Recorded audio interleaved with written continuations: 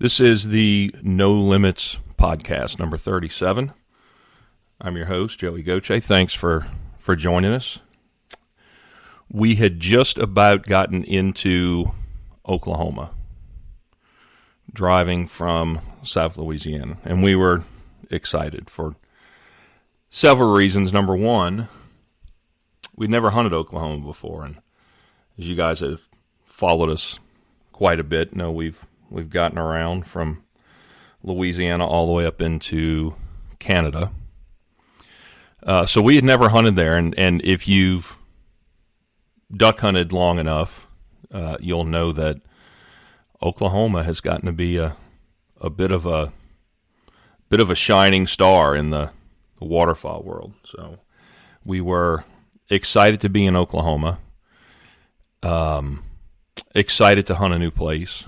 But that wasn't the biggest reason, at least for me, for the excitement.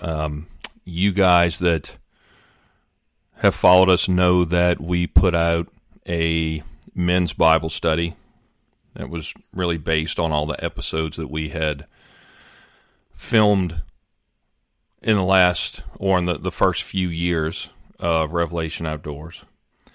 And the biggest reason I was excited is because I finally got to meet Mitch McLaughlin. Now, Mitch was one of the first people that reached out to us to say, hey, we would like to use your materials for our men's study. And we were just super, super excited by that. And Mitch and I have had stayed in touch before this hunt. This was Christmas of last year. And just stayed in touch. And he's helped me through some things. I've helped him through some things. And we became really, really good friends. And so Mitch invited us out to Altus, Oklahoma, which if you've never been through it, don't blink when you drive through it because you will have already gone through it and not known that you were there. But I was really excited to finally get to hunt with Mitch because we had become such good friends. Spiritually, we're wired the same. We kind of see things through the same lens. And it's just, you guys know how good it is to find somebody that you can just bounce things off of and they kind of know where you're coming from. And so we made that hunt and really solidified that friendship, and we are even more excited that Mitch is here with us tonight. So, Mitch, thanks for joining us. Hey, Joey. I'm so stinking excited to be on here with you. Yeah. Bro. It's I am too, man. And, we been planning this forever, and things, just life kind of gets in the way, and we finally just said, hey, it's time to do it. So glad to have you on, and yeah, man, it's good. Appreciate it. I've been waiting for this day for a long time, just to sit down and get to talk and get to rehash all the great time that we've had here just this last year, and get to talk about just the relationship that you and I have been able to develop over the last, 2 or 3 years. A lot of it just corresponding back and forth on Facebook, and right. And then getting to visit with you over the phone, and then, man, get to hang out. That's freaking ultimate. Yeah, it was good. And we're going to talk about that hunt because it was, I don't think we did kill a merganser the first morning. A hooded merganser. A hooded merganser, and I think your son pulled off like the shot of a lifetime. Was that a merganser too? Whatever was flying behind us when we were walking out? If my mind serves me right, that was a Gadwall Drake. Oh, yeah. Oh, you know what? I think you're right. So we're gonna talk about that. And then we got to exchange the favor and have you come hunt the timber with us in Mississippi. So we'll talk about that too. Yeah. We're going to talk about your Project Identity episode that we filmed, which is going to be dropping here in the next couple of days. But before that, let's go back to the beginning, like the very beginning. Who are you? Where'd you come from? How did you get to be where you are? And give us some background. Well, I'm just a good old boy country redneck from southwestern Oklahoma. I was born and raised in a little town called Blair, Oklahoma, which is literally just a dot on the map, 10 miles north of Altus. People ask you, say, where are you from? You tell them you're from Altus because it's easier to find on a map because you won't find Blair hardly on there. But born and raised there all my life. Still live on the same street that I was born on. Live 3 doors down from my parents, and just kind of almost live in what you would consider Mayberry, wherever or Cheers. You know, when you want to go where everybody knows your name, and that's kind of home. I went to college, got my degree in sports medicine. Met my wife, whose parents were pastors of a local church here, and I met my wife in college. We knew each other practically growing up.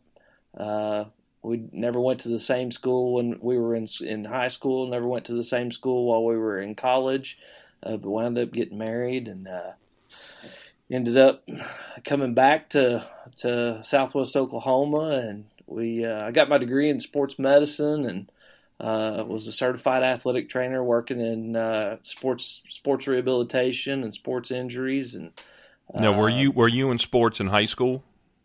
Yeah, I played. I was a I guess you would call it 2-sport athlete when I was in high school. Played baseball and basketball, and knew that I wouldn't ever have really the opportunity. I mean, I was your average athlete, but I wasn't a part of that 3% that was going to go on and play college sports. But I knew it was something I wanted to be involved in for the rest of my life, and so I actually ended up hurting my ankle. I ended up tearing a couple ligaments in my ankle my junior year and rehabbed it back, and in that process kind of figured out that was something that I thought I wanted to do. I thought, well, I could be a part of sports and do rehab, and so I put the two together and not get hurt anymore. And not get hurt anymore, you know. And I'll never forget, my dad told me this. He said, son, if you think about it, he said, if you were to go into sports medicine, you would always have a sideline seat or a courtside seat to whatever sporting event. I mean, you go and buy tickets to events, just go. I mean, you'd be right there and see it all. You'd actually get to go out on the field too if somebody got hurt. So that's what I did, and got my degree in sports medicine and did some sports medicine. I was head athletic trainer at Altus High School for I think right around 10 years, and I worked in sports medicine orthopedics for an orthopedic surgeon here in town. Did sports medicine outreach in Western Oklahoma and North Texas, and had a good time doing that, and wound up going back and getting my master's degree in educational administration, and followed in the footsteps of my father, who was a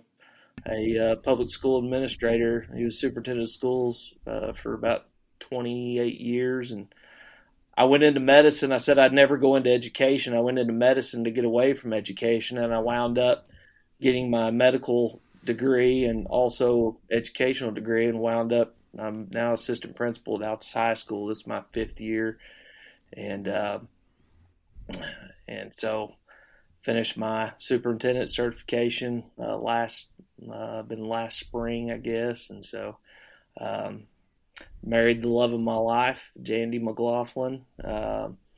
We've been married for 15 years, December the 16th this past year, and got 2 kiddos. I got a 13-year-old Asher McLaughlin, and I got a 10-year-old daughter named Jaylee, and so we're we're living the good life, as they say here in Western Oklahoma, where it never rains and it's 105. You'll have your air conditioner on in the afternoon and your heater on in the morning. So it's that's kind of my MO here. We've been part of Western Oklahoma all my entire life. If you've ever been to Western Oklahoma before, it's very flat. It's very dry. Cotton fields for as far as you can see. 30% of the cotton made in the United States comes from 4 counties here in Western Oklahoma: Jackson, Harmon, Tillman, and Greer counties here in Western Oklahoma. And it's a very agricultural-based community where we live in. We have an Air Force base here at Altus Air Force Base. It's a refueling squadron here at the Air Force Base, and so our society here is basically a mixture of agriculture and military, and those are the 2 driving forces of industry here in Southwest Oklahoma. So that's and you can see all 4 of those counties at once if you just stand and turn literally and look. Literally. When you say it's flat, it's flat. It's very flat. Very flat. And our mountains here that we consider as grandeur are molehills compared to what other people see. You know, we got the Wichita Mountains here, and they're beautiful. But you know, they're kind of our example of the Rockies. You know. Yeah. Now the property that we hunted was it the last day? Yeah. That property what river? So that is considered the I'm trying to remember if it's the North Fork or the Salt Fork of the Red River. Of course, the Red River borders the south edge of Oklahoma, the north edge of Texas. Where we were hunting at, we were literally probably 3 miles from the Oklahoma-Texas line, the Red River. And the river that we were hunting is one of the little tributaries that feeds into the actual Red River itself. That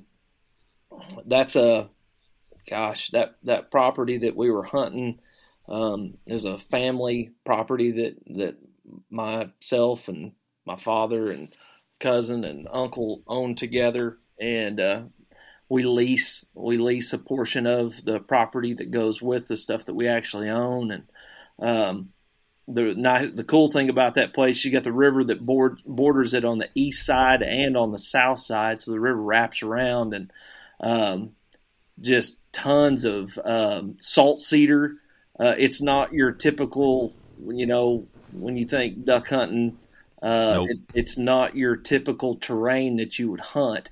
It's kind of, I say this jokingly, but I mean, if you've ever watched guys hunting antelope out in, you know, Texas Panhandle and Mexico, picture kind of duck hunting in that type of terrain with the it's different.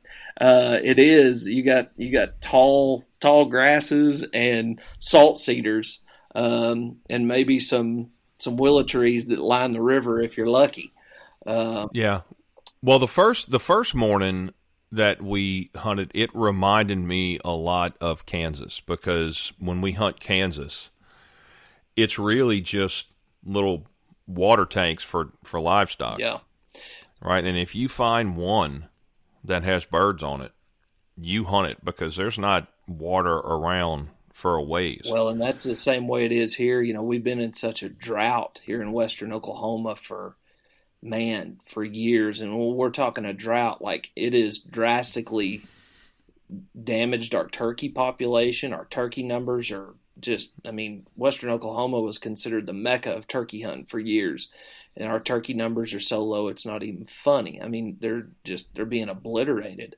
Our lakes, you know, our lakes and our ponds are practically dry.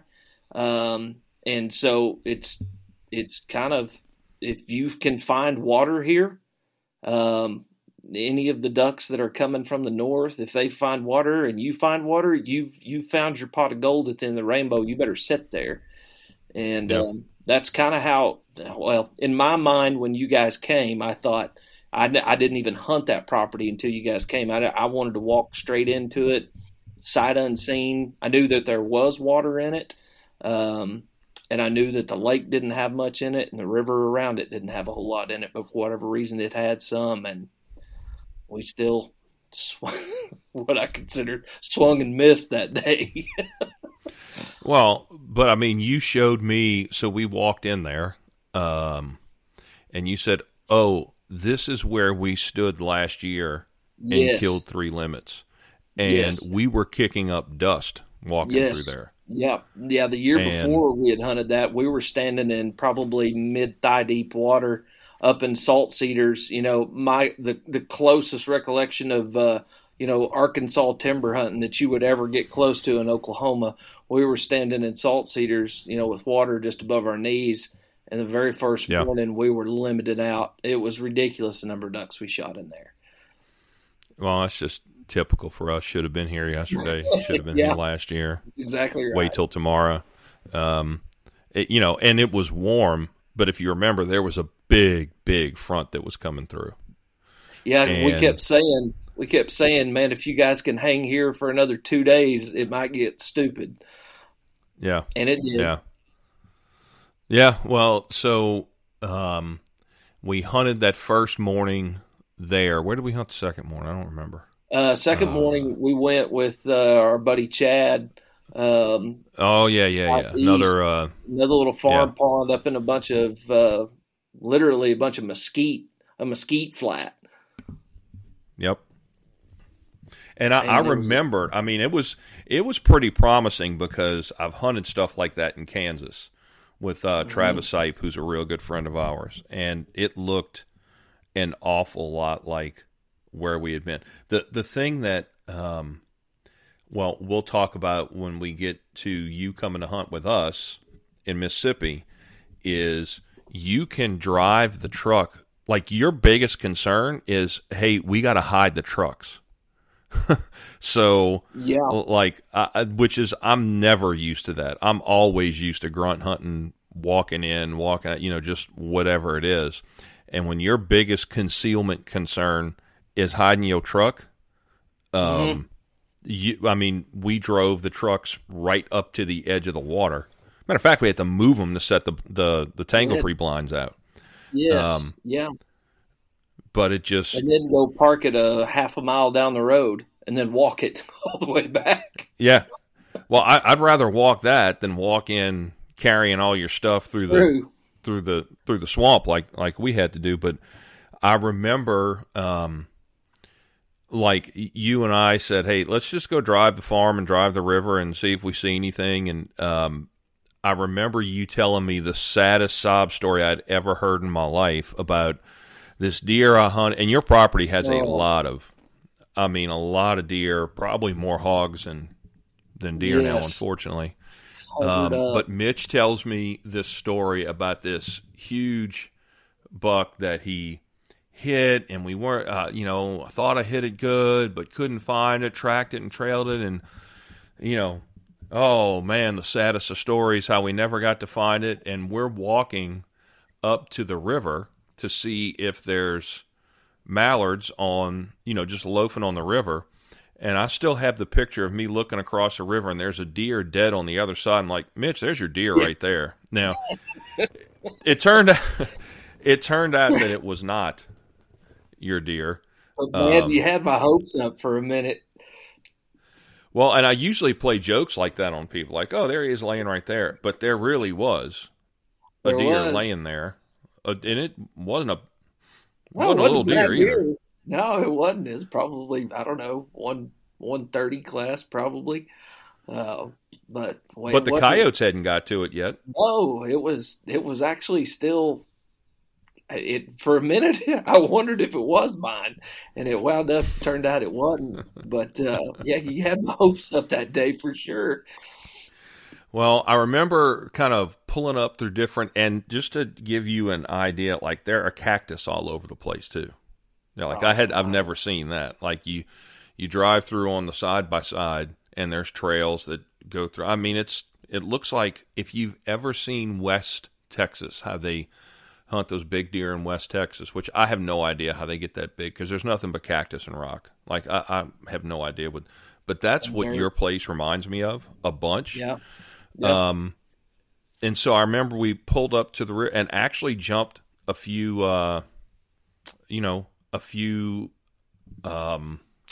mallards on the river. Mm-hmm. I'm like, all right, well, we may be on to something. And we drove up a little bit more and drove up a little bit more. And you had walked up and kind of ducked down and said, oh, there's a bunch of them.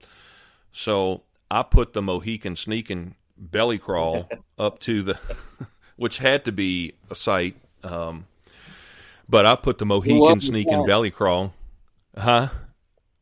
It was definitely a sight from the back. Yeah, well, sorry about that. Crouching tiger, hidden dragon thing going on. Yeah, sorry about that. There was probably, I don't know, 75 or 80 green-winged teal on the water, and so that's what we did. We just kind of rolled the dice and sat there the next morning, and sure enough, man, they just came buzzing in like, oh yeah, ground swatting. Oh yeah, barrels were smoking that morning. It was good though, man. We got to stay at your lake house, which was awesome. Got to meet a lot of the guys because it was your birthday. We came up like the day after your birthday, right? Yep. Yeah, that was. Yeah, it was my 40th birthday, and I'll be honest with you, we hunted a bunch, but that night, my birthday, there at that restaurant, all of my family and you guys being there, that was like probably one of the greatest gifts I've ever had. Just hanging out with all my people, and it was sitting there. It was nice. All of my family and friends got to meet you guys, and that was. I don't know. That was probably the highlight. One of the highlights of y'all's entire trip for me was just hanging out there in the restaurant and having dinner and visiting and getting to know everybody. And so, yeah, that was awesome. Yeah. That's the thing I think about. Number one, why a waterfowl ministry is can be so successful. Absolutely. It's because you can be leaning up against a tree or just sitting in the blind with buddies and nothing's going on. And, there's a lot of stuff that can come up. You can get into some deep philosophical discussions. Absolutely. And it just lends it's a very, very social. I compare it to like dove hunting because, you got a big group of guys and there's the before and after. But it's just such a social thing, and you can really get to know the people that you're with. And I think that's what I like about it the most. And I think you're right. That night we got to hang out and meet everybody, meet a lot of the guys in your men's group, meet your family, meet some other folks. It was, just super interesting. And we had that hunt the last morning. But like just hanging out at the lake house, cooking, eating, it was just a really, really, really cool trip. And that's, like I said, that anticipation of, oh, what's it going to look like? And I wonder if it's going to look like this. And I wonder if this will happen, that'll happen. I always find it interesting that reality always surpasses what you think is going to happen. If you realize that the hunt isn't the real reason why you're there. Yeah.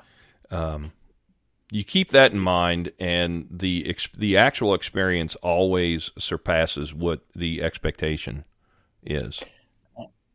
And I'll tell you this, and I think that you would agree with me wholeheartedly. We ate pretty well while you were here as well. We ate really well, matter of fact. The quickest way to a man's heart is through his stomach, and we definitely ate well. man, the breakfast. Breakfast. Oh we my had was gosh, dude! I phenomenal. forgot about that. We went to the old I Warren, for Warren I Cafe.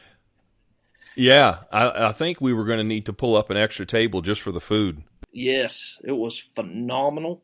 Um, the What was the signature item on the menu? Was it a cover up?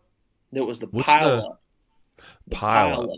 The pile up. Explain to our listeners what the pile up actually The is. pile up is biscuits and gravy and hash browns piled on top of that, and 2 fried eggs piled on top of that, with I believe your choice of ham or bacon on top of that, and then again smothered with more gravy over the top of that.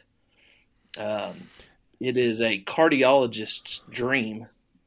Yes. And Here's a recommendation I would make is do not eat that before you go to the blind. no, that's a terrible idea, and I would not recommend that.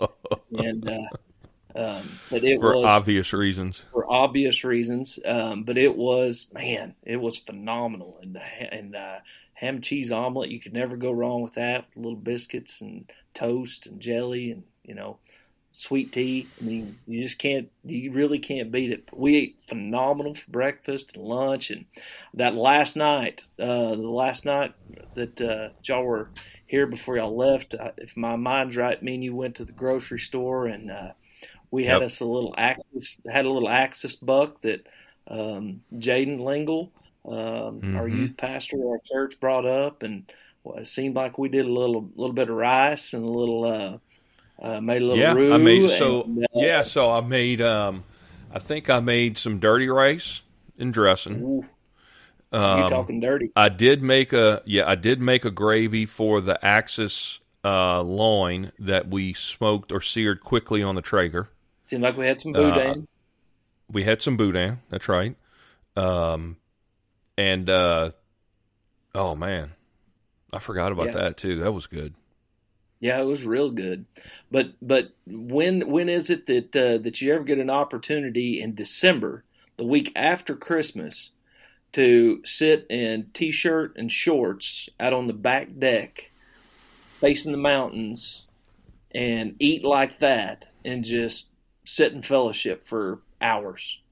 It was that good. right there alone, you can't beat it. Or as my grandpa used to say, it don't get no better than that. Right. And that's my favorite times is either at the hunting camp or the fishing camp, which you will be experiencing here shortly. The fish camp, because the speckled trout are biting good. But I just think that food tastes better, drink tastes better, conversations are better at the camp. Absolutely. If you got a fire to poke or at at the lodge. Yeah. Yeah. I'm telling you. A friend of mine called a fire pit a Mexican TV one time because he said you could just stare. He said you can just stare at that thing for hours like the Super Bowl is on. Yeah. And he's right. Yeah. Yeah. He's right. Fire only does one thing, but it's amazing. It when is. you just sit there and stare at it, and 360-degree Mexican TV. That's what he called it. That's a good So analogy. I don't know. I thought that was funny. It is. It's good. And then so we made plans for you and Asher to come hunt flooded timber with us. One of the trips that we always try to make every year is in the Mississippi Delta. It's a national forest. Mm-hmm. I'm not going to say the name because then I'll get hate mail. Yeah. Why are you telling everybody? Come on, dude. Everybody knows where it is. But it's flooded Tupelo, and that's one of our stops. It's the first place that we ever filmed. And so it's just one of our staple stops every year. The end of the season, that's where we go, is in the Delta. And it's controlled water in the sense of there's a water control gate. It's all natural water. It's not pumped. It's rainfall. But after the last draw hunt, the last deer draw hunt, because they got deer big enough in there, you can put a saddle on them and ride them out. After the last deer draw hunt, they closed the water control structures, and the water starts backing up. When that place has water, the mallard population there is stupid ridiculous. And so Brian and I went to scout it. I think the day before you showed up, you were a duck commander. I think you stopped at duck commander. Yeah. And we went to scout it and drove down the road where the water control structure is, and I was like, uh-oh. I said, what? I said, nobody put the boards in the water, the gate, and so water was just pouring out. I'm like, well, it's going to do one of two things. It's going to, it was so dry that there wasn't enough water to hold birds. That place can get too much water, and they just spread out all over the place. But as we were, walking to different spots where I've probably got 60 or 70 spots in there, depending on where the water is. Yeah. None of them were huntable. None of them. So, like, okay, it's going to be interesting because Mitch is driven all the way from Altus, Oklahoma. So, but as it turns out, there's some sloughs that hold water all year. It's just everybody knows where they are. Yeah. One of those kind of things. So, I want to know what your expectation, because we took the buggies in down the gravel road, stopped, got out, walked. I knew that it was going to be bad when we didn't have to race anybody to the hole. That's how I knew that, when there's not, when it doesn't look like the Indy 500 coming down the road at 4 a.m., because you have to wait till 4. I'll put it to you like this. If you've ever seen the boat races in Biomead, Arkansas, this place is like that, just without the boats. And when you come around the curve 4 wide, it's a 3-ticket ride, believe me. But when there was no racing and no lines, I'm like, oh boy, I think I've seen this movie before. My expectation going in, again, my expectation, because you've never hunted timber before. I've never hunted timber. You got to remember, I'm Western Oklahoma flat. It's flat here. There's no trees hardly. And I had just leading up to that, my son and I, Asher, we left Blair at 4:00 in the afternoon. I'm high school principal. I can't leave until school's out. And we left here in a blizzard.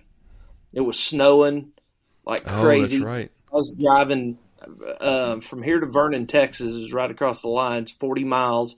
I drove 20 and 25 mile an hour for at least 40 to 60 miles, which in my mind, I'm already behind in drive time trying to get there, because it's about a, I think, 12-hour drive, maybe 14 hour. I can't remember. Anyways, I get just about to Wichita Falls, Texas, and I run out of the blizzard and wind up punching the gas, and we made it to Ruston, Louisiana at about 2 in the morning. I'm going to stay with one of my buddies, Chad, and I pull into Ruston and call his house at about 2 in the morning. I say, "Hey, we're here," and Chad says, "Well, the person that lives in my house when I'm not there, he's got COVID. I don't think you want to come in the house." I was like, no, I don't." So Asher and I, Roger that. We wound up, I got in the back seat and Asher got in the front seat, and we stretched out and slept the best we could in the cab of the pickup. Got up the next morning early, went and had breakfast, and made it to Vicksburg, and used that as a kind of an educational opportunity with Asher to go through the Civil War battlefield and get to see the old. How awesome was that place? Oh, we thought what was cool is he had just, in one of his history classes at the junior high, they had just talked about Vicksburg, and it was so cool to listen to him tell me things that he had learned in class, and to see the light bulb come on with him, just how the battleground was, and how, one side fought here and the other side fought here, and this was what they were talking. That stuff was cool as a dad, but also cool as an educator to kind of say, well, it stuck. He listened. And it's just cool to see that, these things that we're learning in history, like they really were real places and real people. Yeah. Yeah. And, just the opportunity, Asher's 13, and just the opportunity that I got just to have a father-son trip, just he and I, everybody dreams about going on a road trip kind of thing. And, got your playlist on the radio, songs you want to hear when you're driving. And, it was just fun, just getting to spend time with him, and, just getting ice to chest see full the of world. Dr. Peppers. And that's exactly right. We had Dr. Peppers and honey buns, and man, I mean, we were snack city in that truck all the way there. And, but to get there and meet you guys there in Holly Bluff, or just it reminded me a lot of kind of the terrain of the land and stuff. Looked a lot. I mean, there was cotton fields, kind of like what we've got here, or at least I think fields and flat. Yeah, and lots of trees. Don't have those. Don't have any of those here. What's funny about that? A lot of people don't realize is any place you see a big stand of forest or trees in the Delta in Mississippi, it's either state or federal property. Yeah, and I remember you saying that. That was kind of an eye-opening deal for me, because it's not that way here. It's agricultural land, and farmers own it all, and so that was neat to see. But just getting there, like I said, the journey getting there was one of those things that I'll always remember. But then getting there, and you have visions of what you think it's going to look like, and how what your expectation of it is. That's what you asked just a minute ago. And so I really didn't have an expectation other than, I'm used to driving the pickup up to the hole, kicking our stuff out, and going and parking our truck down the way and walking back to it. This deal was a completely different deal, Yeah. We hauled our side by side, however 1,200 miles or whatever it was, and pulling up and dropping the tailgate on that thing, and I mean, just the small amount of folks that were there, it was just exciting.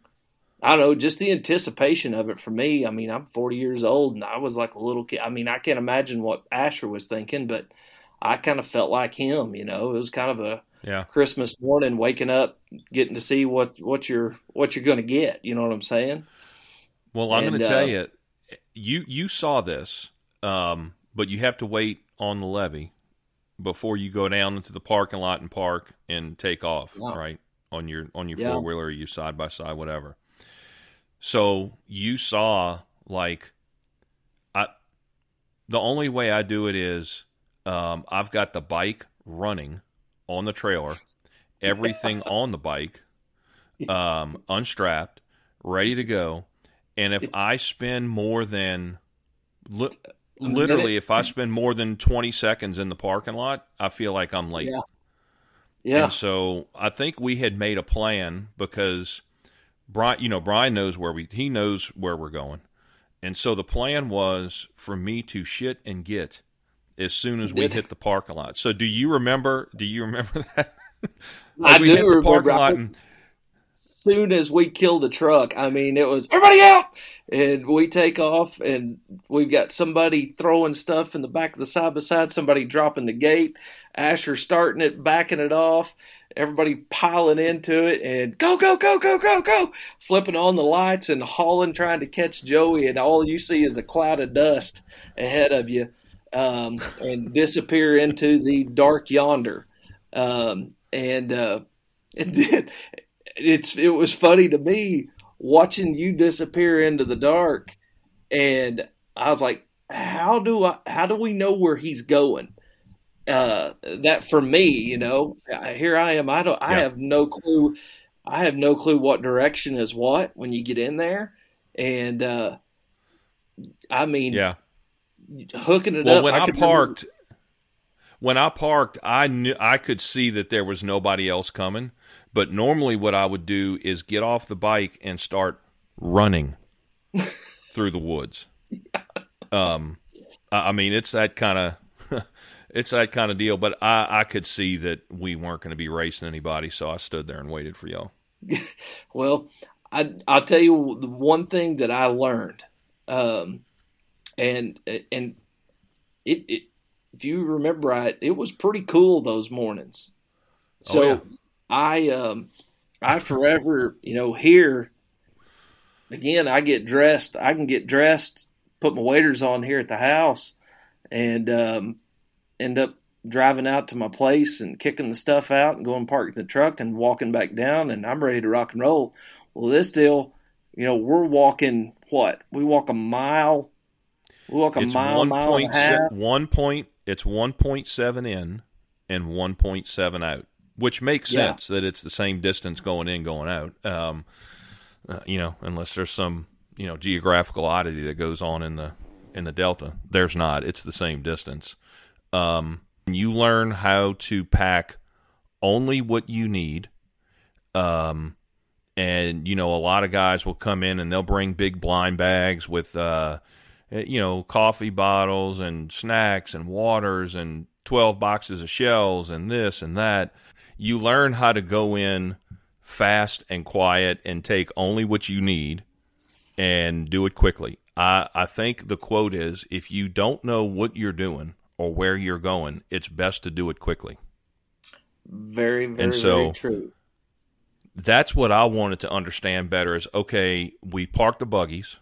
We're on headlights. It's 4, I think we pulled off the levee at 3:59, and we got to our parking spot at 4:12. So like that. We move quickly. So you're on headlight power, and you look at that swamp is beautiful. Oh, it's man. Absolutely gorgeous, but you can't see it all. You can't see it all. So I'm wondering, and I always wonder this about people that I bring in there first time they've ever been in there, is what's going through your head as far as what you're seeing, what you're not seeing, and what you're expecting to see when the sun comes up. That's what I want to know. Walking in there, I can remember Asher being in front of me. Matter of fact, I've got it on video on my phone. I was walking, and he turned around and looked at me, and he goes, "Dad, did you know that we were going to walk like this?" And I said, "No, son. How was I to know?" And he's like, "Man, we've got a long way to go. We can't even see Joey up there." And I said, "Well, just keep following that light, keep going, and we'll catch him." And I had the headlight on with the little red light behind it. Yes, you can see the little red dot. I told him, I said, "Just follow the red dot, and he'll get us there." Now, was that when we were walking in? Is that the one when the deer was on the trail in front of us? Yes, it was just like a dog meandering in front of us, really slow. Like I think I passed the deer. It just walked with us like it was a pet. Yeah, if you remember, it was a little doe. It was crazy. Yeah, I can remember walking in, and of course, I remember thinking this in my mind, like, okay, we're in hardwoods, but where's the water? I kept looking to see. I mean, there was no water. I was thinking the same thing 2 days before. Where's the water? And I kept thinking to myself, okay, well, we'll walk up on it here in just a little bit, or it'll appear out of the darkness here in just a moment.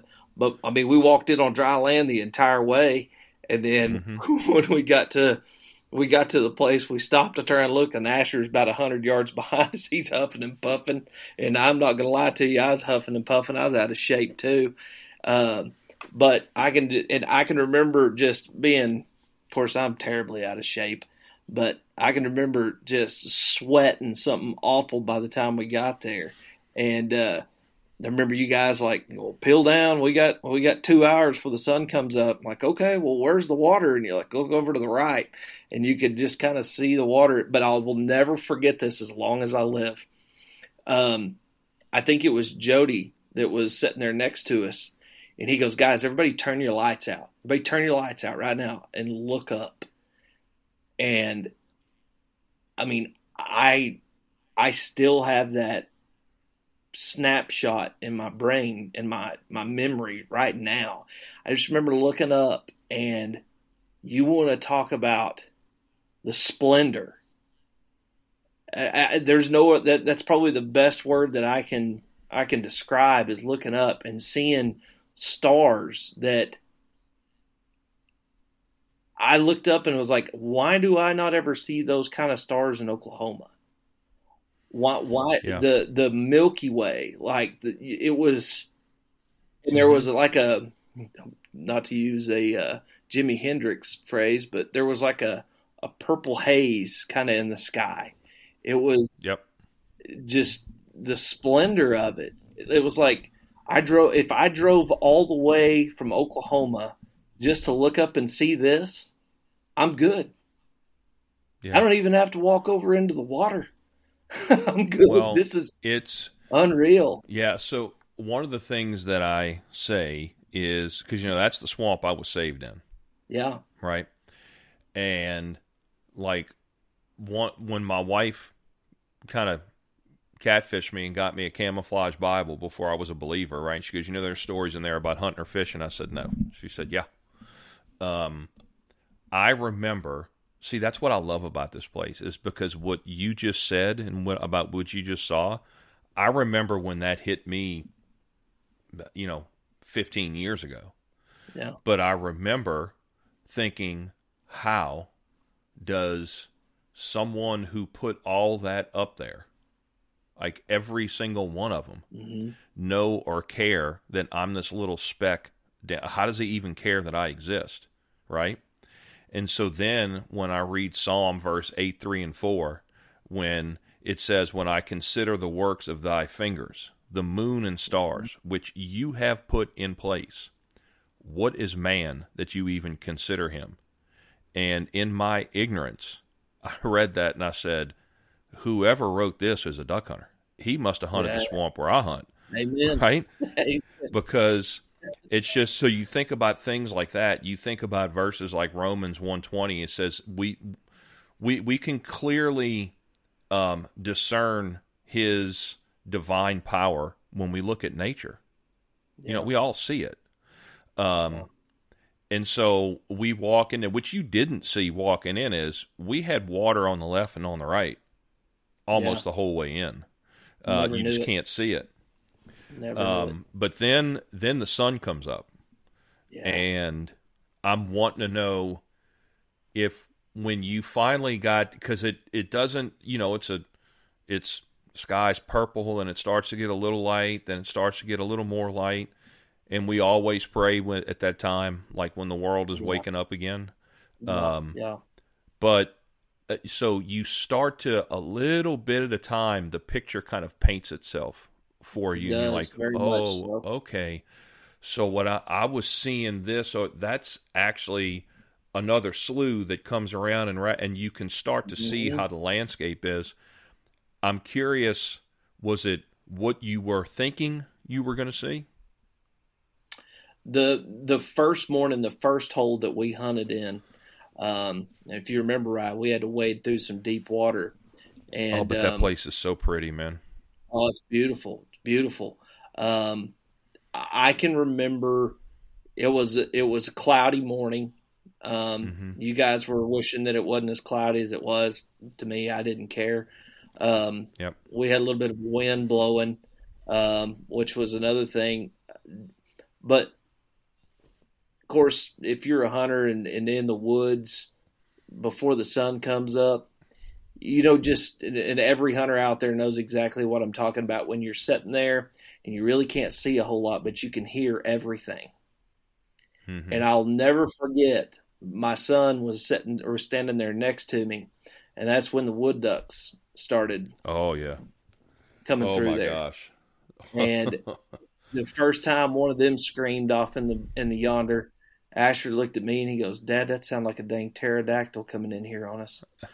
And it was neat just to sit there and listen to the different sounds.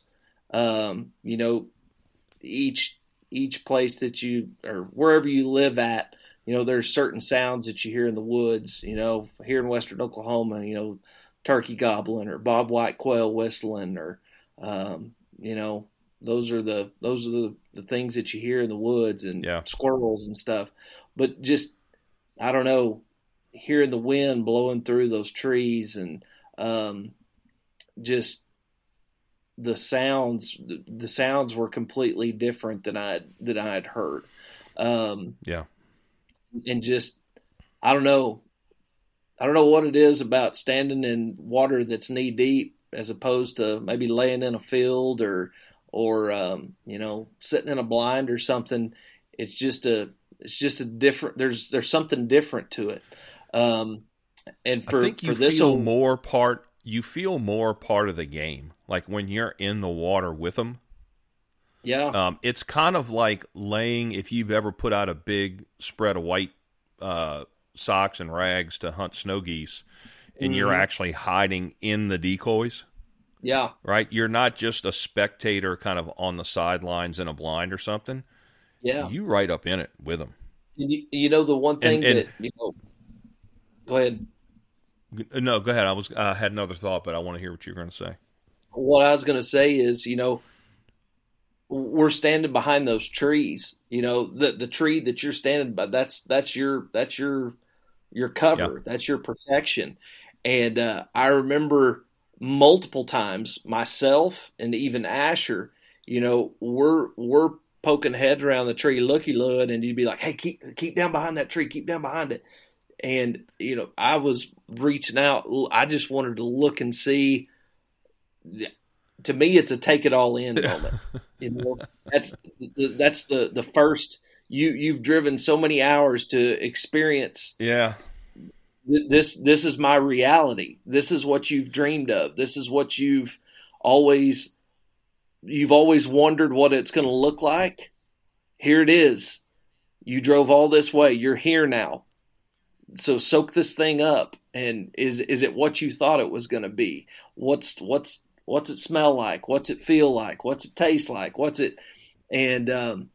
Just, of course, like I said, being from where I live, we don't have a whole lot of trees, but just standing there in those big trees and just looking up and, seeing the ducks flying around and circling. I mean, those are things that, I don't know, it was a surreal moment for me, just from the standpoint you watch, all my life I've watched, hunting shows and you only see a lot of times when they're whacking and stacking them left and right. They don't right. show the times where you're just, downtime and sitting there watching, but we didn't kill a duck one that first morning, but just the experience of being out there in the water, being amongst the trees, being with you guys. And I'll tell you, the one thing that was cool for me is listening to you guys call, when to call, when not to call, when to just shut up and just watch. And I found myself doing it, and I didn't realize it, but Asher was doing the same thing. Just watching and kind of taking in what was happening around us. Cause it's a totally different type of hunting than what I'm used to.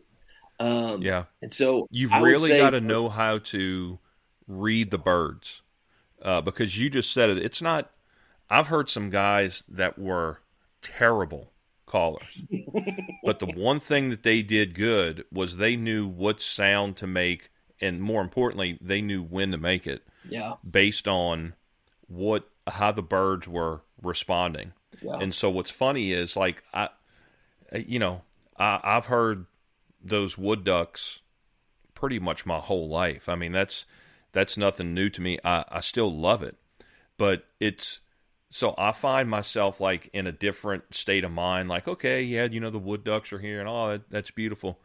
But when you hear that first greenhead over top, dude, I don't care who it is, you find a different gear. Yeah. And then when you call and you hear that hen scream back at you from over the trees, Yeah. and you know she's already dead.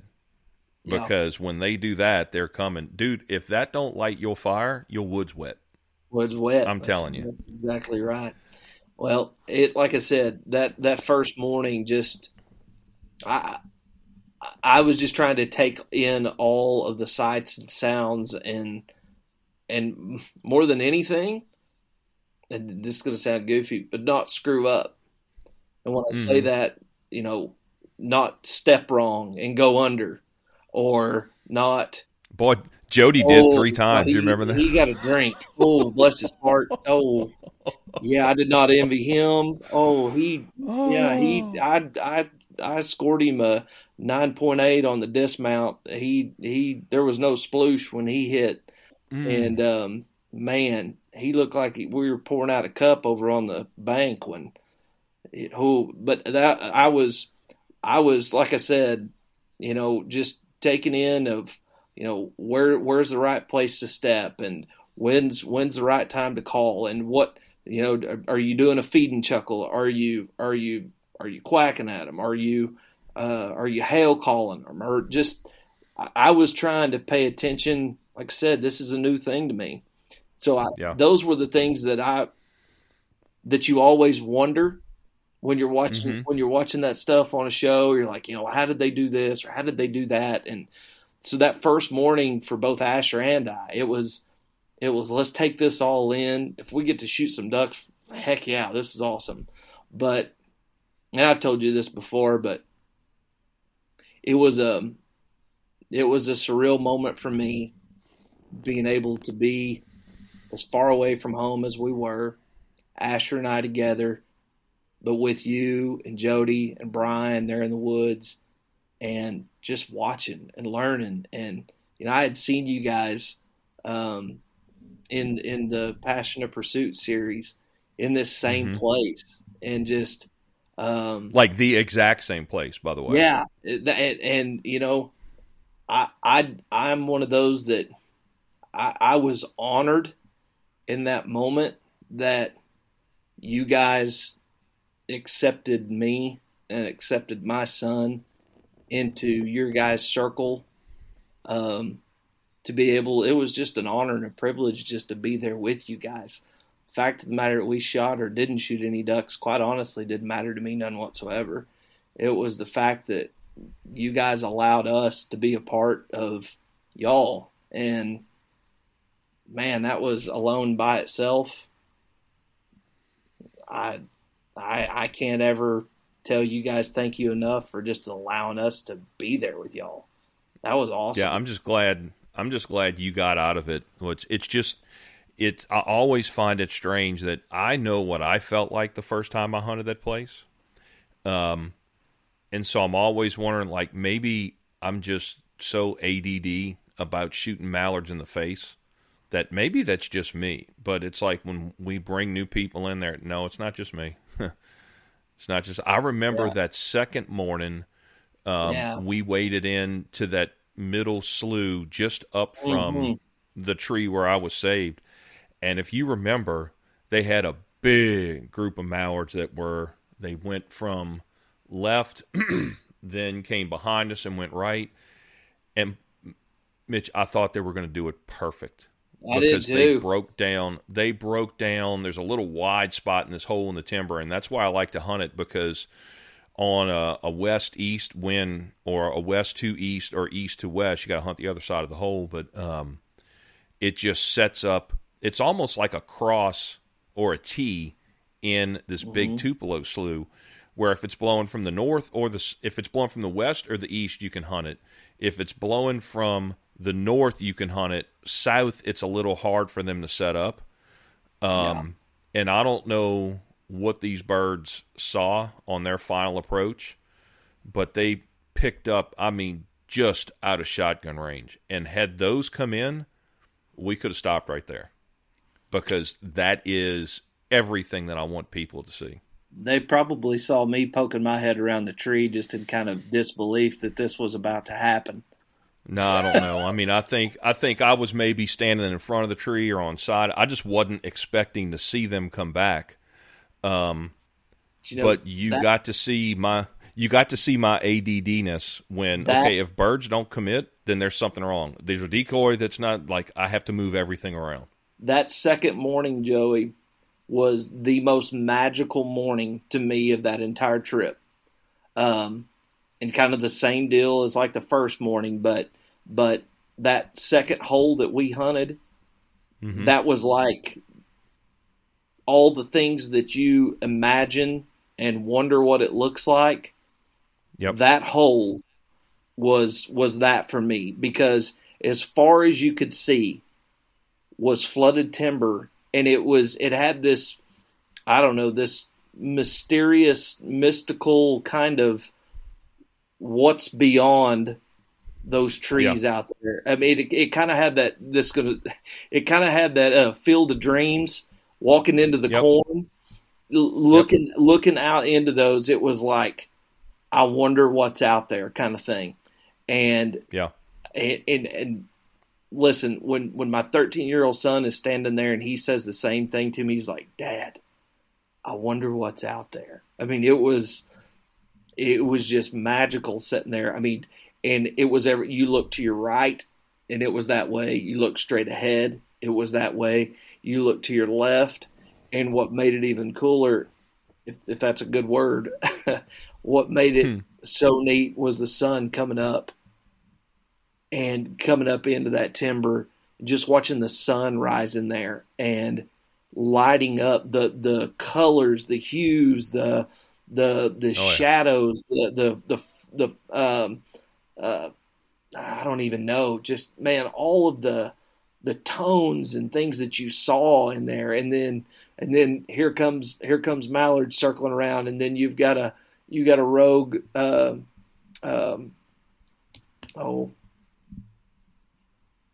gosh, what's the other duck we were shooting at? I never hit. Yeah, the wood ducks. Well, we had wood ducks. You got wood ducks blasting through there at a high rate of speed. And, just, I'll never forget that morning. That morning to me was, it was just magical. And it's the same deal.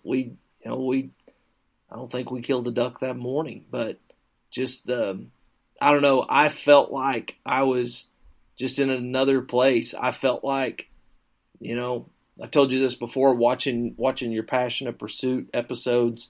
I felt like this old country boy from Southwest Oklahoma was right in the middle of one of those episodes that I had sat there and watched before, and just been like, man, it would be so awesome to be able to be there. And I remember like pinching myself going, hey, wake up. You're here. This is what it's like. Yeah. You've always wanted. All the film in the world doesn't do it justice, though. No, it doesn't. I think what it is about that place is you walk in and it's cold and dark and kind of spooky. And almost lifeless. And then as God wakes the world up, right? I mean, the trees change colors in front of you, and there's life, and there's life abundant, right? Yeah. And then, like I said, I mean, it's awesome until you hear that first drake, and then you remember why you're there. And then when you hear a shot rip off in that place, just here we go. The booming echo of it, and you're just like, it's go time. Let's go. Let's get them in here. Everybody looks at their watch. You realize that? Ooh, a little early, but it wasn't us. I guess we're good to go now. Yeah. It was, man, like I said, just, I mean, I'm sitting here talking to you right now, and I can envision, I can still see all of the things in my head that I looked at that day, and it was just wow, the grandeur of it, just the beauty of it, it was awesome. There's no other way to explain it. And then the third day we hunted in, I think, shin deep of water, and wood ducks were about to knock our hats off, so we had to kill some of them. So, and I think you guys laughed at me more than anybody because I couldn't hit the broadside of a barn that morning, which is they were about a little close. far for the. They were close, but I don't know if I mean, at 5 yards, your spread doesn't, your shot doesn't have much room to spread out. So. No, it doesn't. They're right on top of you, trying to land on your head. You know, it's kind of hard to get your hat nail out of the way. But Yep. no, it was that third morning was just as awesome. And if you remember right, we added a little motion to our spread that morning. We put out a duck butt, thinking we might could get a little more action dropping in. And the wood ducks loved it.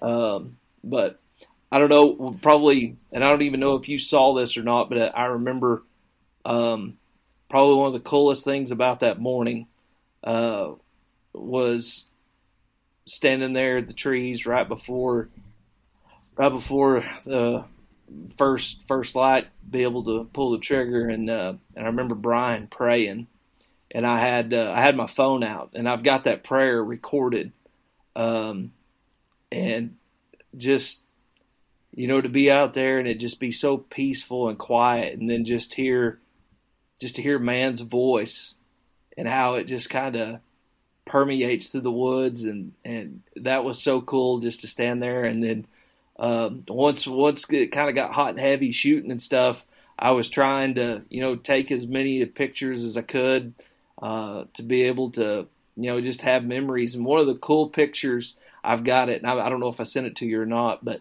I took pictures of shells that were floating out in the water.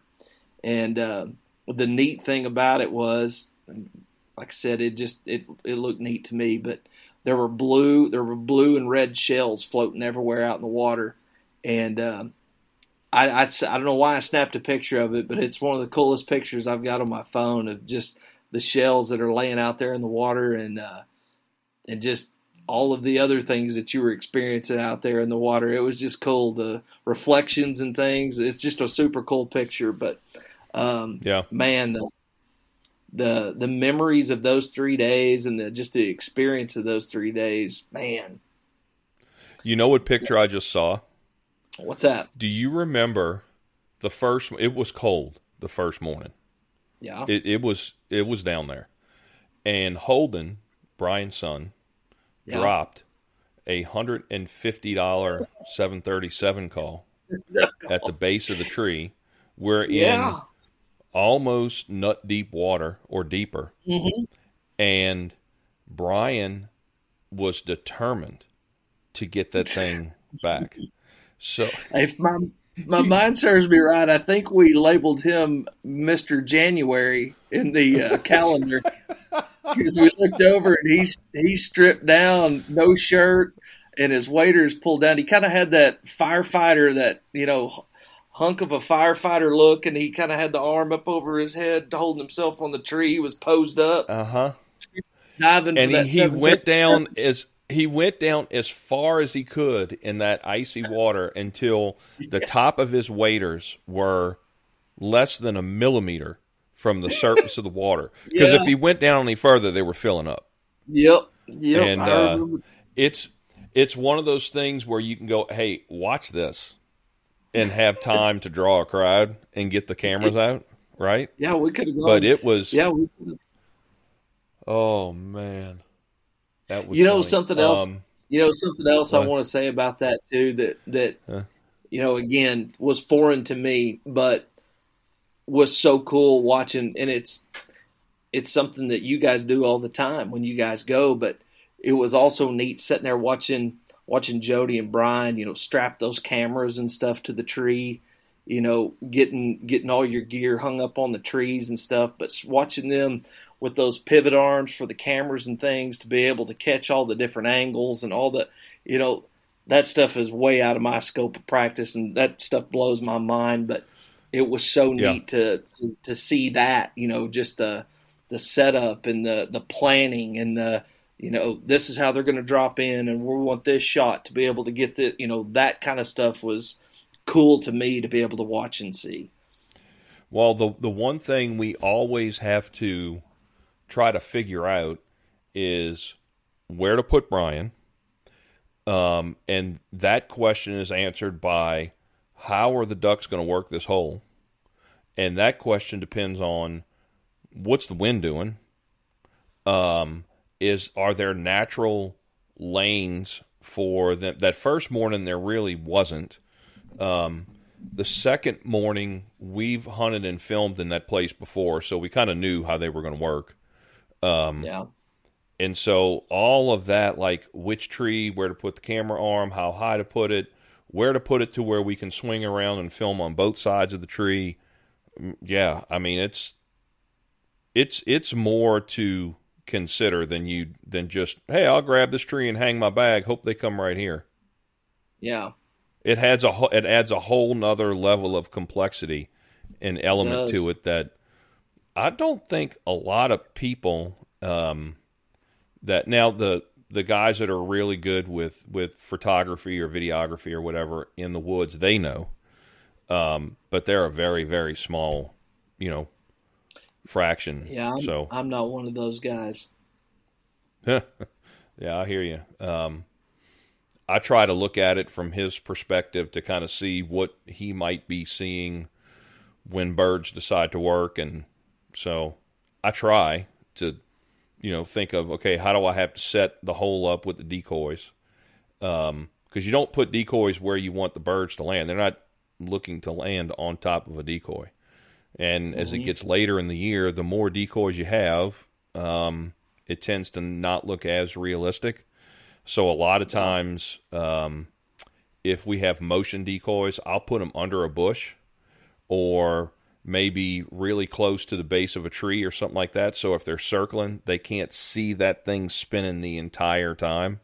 They just get little glimpses of it as they work the corners of the hole.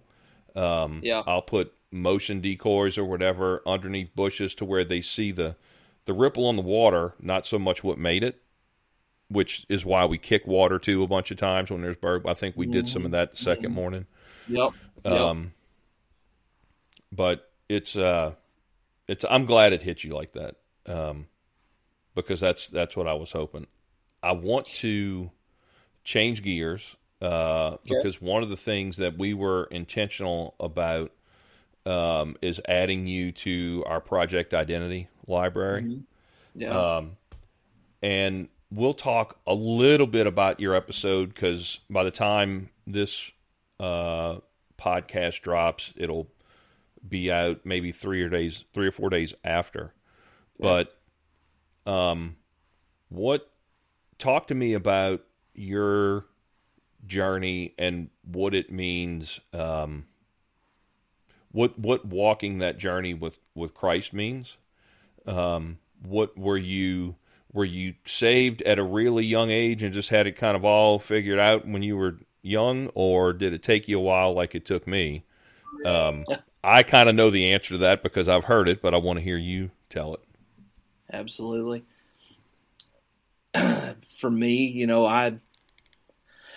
I grew up in a phenomenal household. My mother and father, both tremendous folks, both Christians. I was born and raised in Church of Christ, grew up as Church of Christ.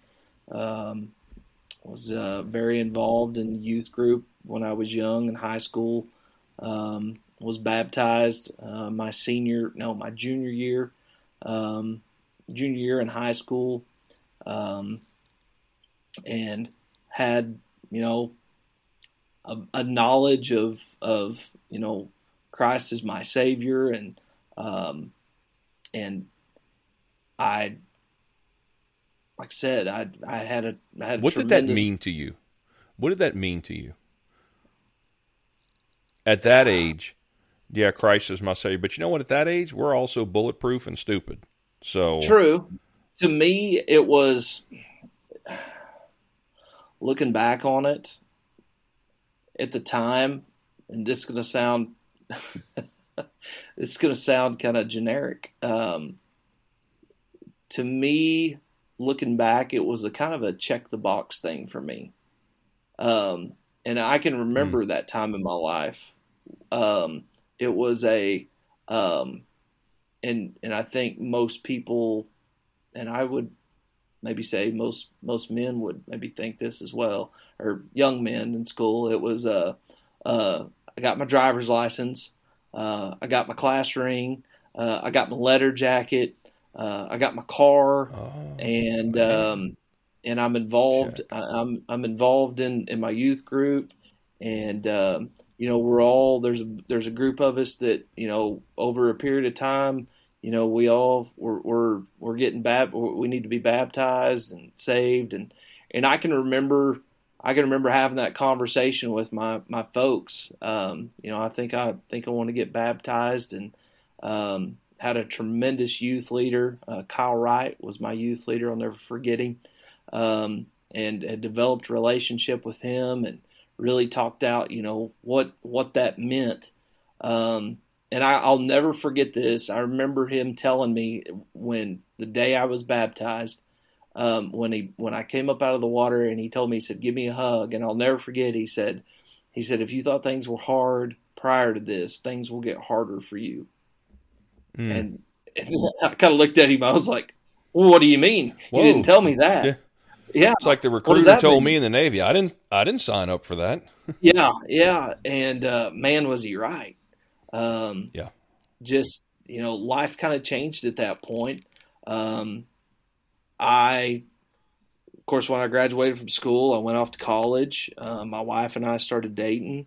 And she had come from a non-denominational, pretty well Pentecostal background. Her mom and dad were pastors of a non-denominational church, but had a background in the Pentecostal church, and both wonderful and tremendous churches, but at two totally opposite ends of the spectrum when it comes to kind of their beliefs, and so I went through a phase there for a while of trying to find out for me what I was going to do.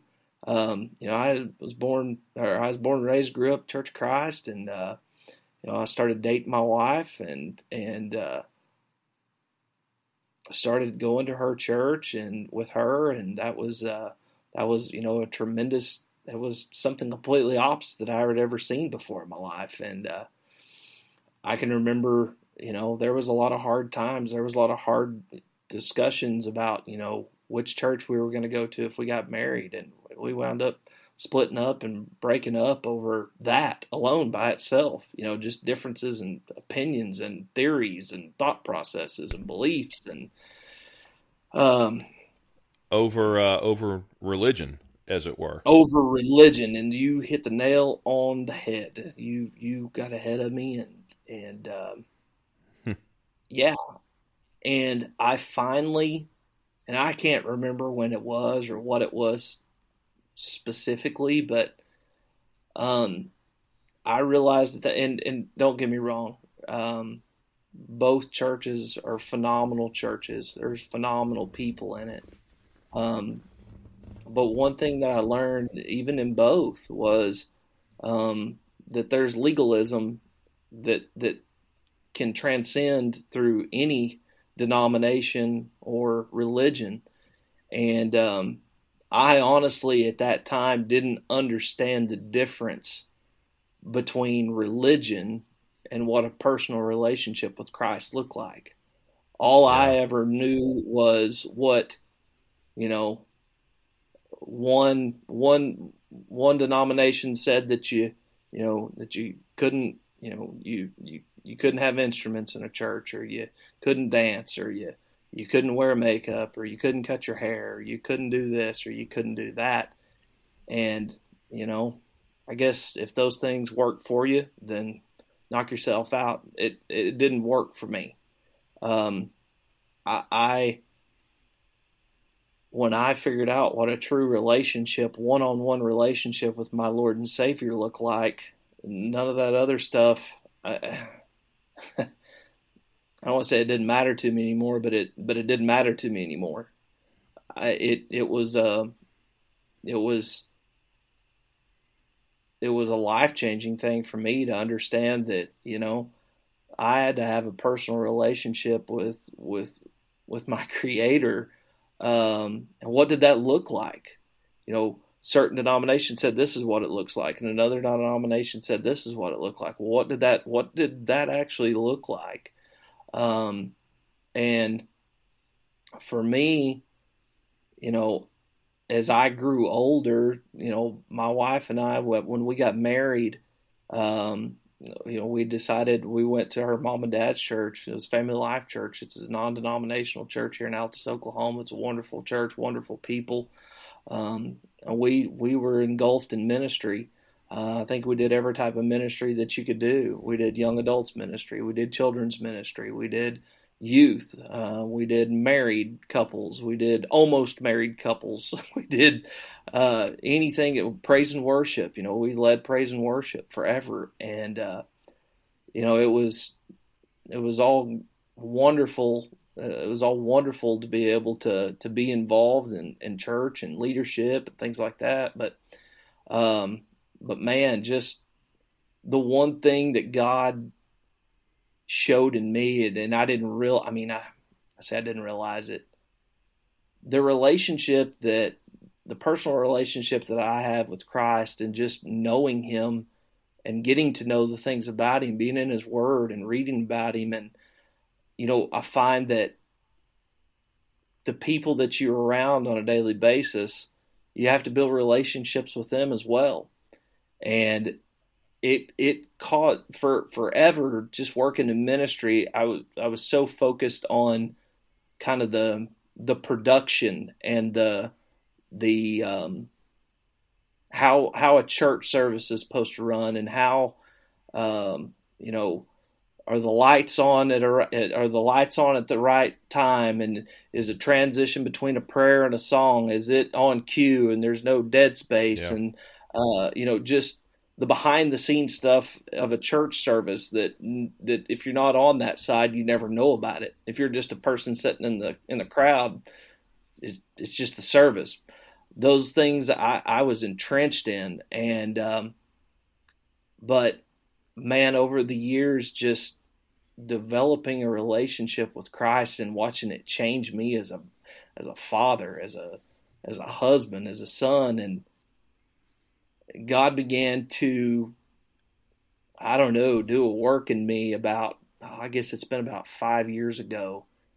And I look back on it at the time, and I think God was, more than anything, I felt like, I was trying to reach out to other men to help them. But I think God flipped the script on it and placed a bunch of men and people in my life that showed me, you're not teaching them, they're helping teach you. Yeah. And so I had the opportunity about 5 years ago, I think.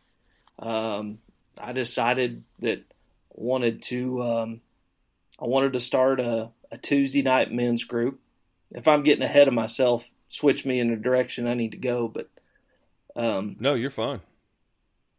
I decided, I was sitting in bed one night, was talking to my wife, and I said, you know what? I said, I just feel like that I need to reach out to some of these guys here in town that I know. I know them. I've grown up around them, but I know who they are, but I don't really know them. And I just feel like I need to reach out to some of these guys here in town that I know like to hunt and fish like I do. And I think I'd like to try to start doing maybe a Bible study or devotional at our house on Tuesday nights. How do you feel about me inviting some guys over to try and do a Bible study? She looked at me and was like, "Are you serious? You want to do that?" I was like, "Yeah." She goes, "Yeah, absolutely. You do it, because it wasn't my idea. It was yours. Yeah, I want you to do that." And she's like, "For once, I haven't had to pull you into this or try to convince you to do this." And I was like, "Yeah, I think this is something that I want to do." And man, out of that, I texted a bunch of guys that I knew. I was like, "Hey, I was thinking about having some guys come over and trying to do a little Bible study. Any of you guys be interested?" And man, it started out with like 4 or 5 guys the first Tuesday night, and it just kind of grew exponentially from there. And 5 years later, we've done multiple studies, and that was honestly how I found you and found Passion of Pursuit and Revelation Outdoors, was trying to find different studies to do with these guys. The whole focus and what I wanted to do with these men were, I mean, they were just, country boys just like I was, loved to hunt and fish, but I wanted to see these guys become, the spiritual leaders of their home, what it looked like to be a husband, what it looked like to be a dad, what it looked like to be a brother, what it looked like to serve people, what it looked like to, just love on somebody, give somebody, a word of encouragement instead of, so many men that you see out in public and you kind of tip your hat to them and say, hey, how are you? But it's pretty superficial and it never goes any further than that. And man, to be able to have the opportunity to sit in a room with, 8 to 10 guys and do a study, and just when you're done, then all of a sudden it's like watching somebody peel an onion back layer by layer, and men start, talking about experiences that they had in their life and how they almost, didn't make it, and how, for whatever reason, God stepped in and did something. And from prior to that, they didn't know that a God even existed, but just how guys went from never setting foot in church ever to, now all of a sudden husband and wife are going home, and the husband's leaving there and going home and telling the wife what's going on in his life. And the next thing you know, they're at church on Sunday, and the next thing you know, their kids are being baptized and they're being baptized, and, just getting involved and serving. And, man, it's just, God opened that door, and I'll never forget, I'd done a study, Close Encounters by Jason Cruz. It was an 8-week series we started out with. It was a phenomenal series, and when I got done with it, I was looking for that next thing. I honestly, there was no manual to do this. I was just kind of shooting from the hip of, what to do, and I had no idea that there was a show out there called, Passion of Pursuit. But I know that I love to duck hunt, and those guys that I had hunted with, or that I had done this Bible study with, not many of them had duck hunted. They're big deer hunters and turkey hunters and pig hunters and quail and all that kind of mess. But none of them really were all that big duck hunters. But here I am finding this show on TV one night. I'm scrolling through and I find this duck hunting show, and I'm like, I'm gonna watch that. That looks pretty good. And the graphics and the imagery of it just kind of pulls me in, and I'm sitting there watching it and I'm listening, and there's this like godlike voice that's narrating this thing, and this guy's name's Joey, and I don't even know who this dude is, but like he's already got me hooked just listening to him. And then I figured something out. I was sitting there watching this show, and he's got scripture entangled within this hunt and within this episode. And I'm like, all right, I smell what you're stepping in. I see. Oh, okay. You got me. Okay. All right. I'm with you. I'm liking this. And, man, it just, the first episode was over with, and I was like, all right, I got to check this second one out, because if it was as good, and it just kept getting better and better and better. And I was like, I got to reach out to this dude. This dude has just become a rock star in my life. Like this. Yeah. And, I'll never forget. It's like 11:30, 12 o'clock at night, and I'm looking for you on Facebook. And, I thought, worst thing this dude can do is tell me no. I get told that by my wife all the time, so I'm used to it. And so I end up shooting you a message on Facebook like, hey, dude, I'm doing this Bible study on Tuesday nights, and I just watched your stuff. Please tell me that you've got some type of curriculum that I could pay you for or steal from you or whatever that I could. I see what you're doing, and this is stinking awesome. Can you give me some direction?" And man, next day I get a message back, and gosh, you would have thought Michael Jordan had sent me a message. You can ask my wife. I mean, I seriously thought Bill Jordan or Michael Waddell or somebody like that shot me a message. And, I mean, I still hold you up there to that status. So, but I was just mesmerized that you had messaged me back and got the opportunity to do your 8-week study with these guys. Mm-hmm. And, man, it was so stinking awesome just to sit there and go through. You know, I love the setup where you show the video, and it kind of sets the scene for the study, and then to be able to have one-on-one discussion with these men and whatever the topic of that lesson is to one, you know, there's some of these guys that they've never cracked a Bible open in their life. And just the avenue that you're presented to touch their heart or hit a nerve with them of, hey, I really like to hunt and fish. Hey, this dude likes to hunt and fish too. And it's like what you said, you know, there's hunting and fishing stories in the Bible. Oh, really? You got my attention now. And, you know, to be able to play that video and they can sit there and watch, you know, the magic of the woods and what we got to experience, get to see that. And then, you know, just the simplicity of cracking open the Bible and what does the Word of God say here? And we've utilized something that we love to do to be able to connect us with our Creator. That was the coolest thing. And I mean, in my eyes, that's literally like getting to put, you know, the potatoes and gravy with the meat. I mean, you had the best of both worlds right there, and it just gave opportunities for men to be able to be honest and truthful and to be able to speak life into other men sitting there in that room, and to be able to allow them to be vulnerable enough to trust that what they're saying right there in that very moment, that it's a safe place for them to share that and to know that whatever's said right there is safe. And what they didn't realize is they were ministering to other men sitting there in that room that may have gone through the same thing, and it gave them hope, and it gave them an avenue for themselves to be able to go, hey, that guy is still standing. He made it through.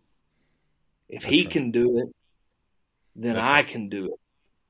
And that was probably some of the most amazing moments, just being able to do that study and be able to see those men grow and become the spiritual leaders of their home. You know, you could ask them prior to that, what does that look like? And they couldn't tell you.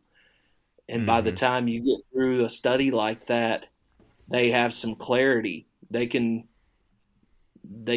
express their hearts. They can be truthful and honest and not have to put up a guard as a lot of times we men do. You know, it's okay to cry. It's okay to admit your wrongs. It's okay to be human and know It's okay to not have everything together.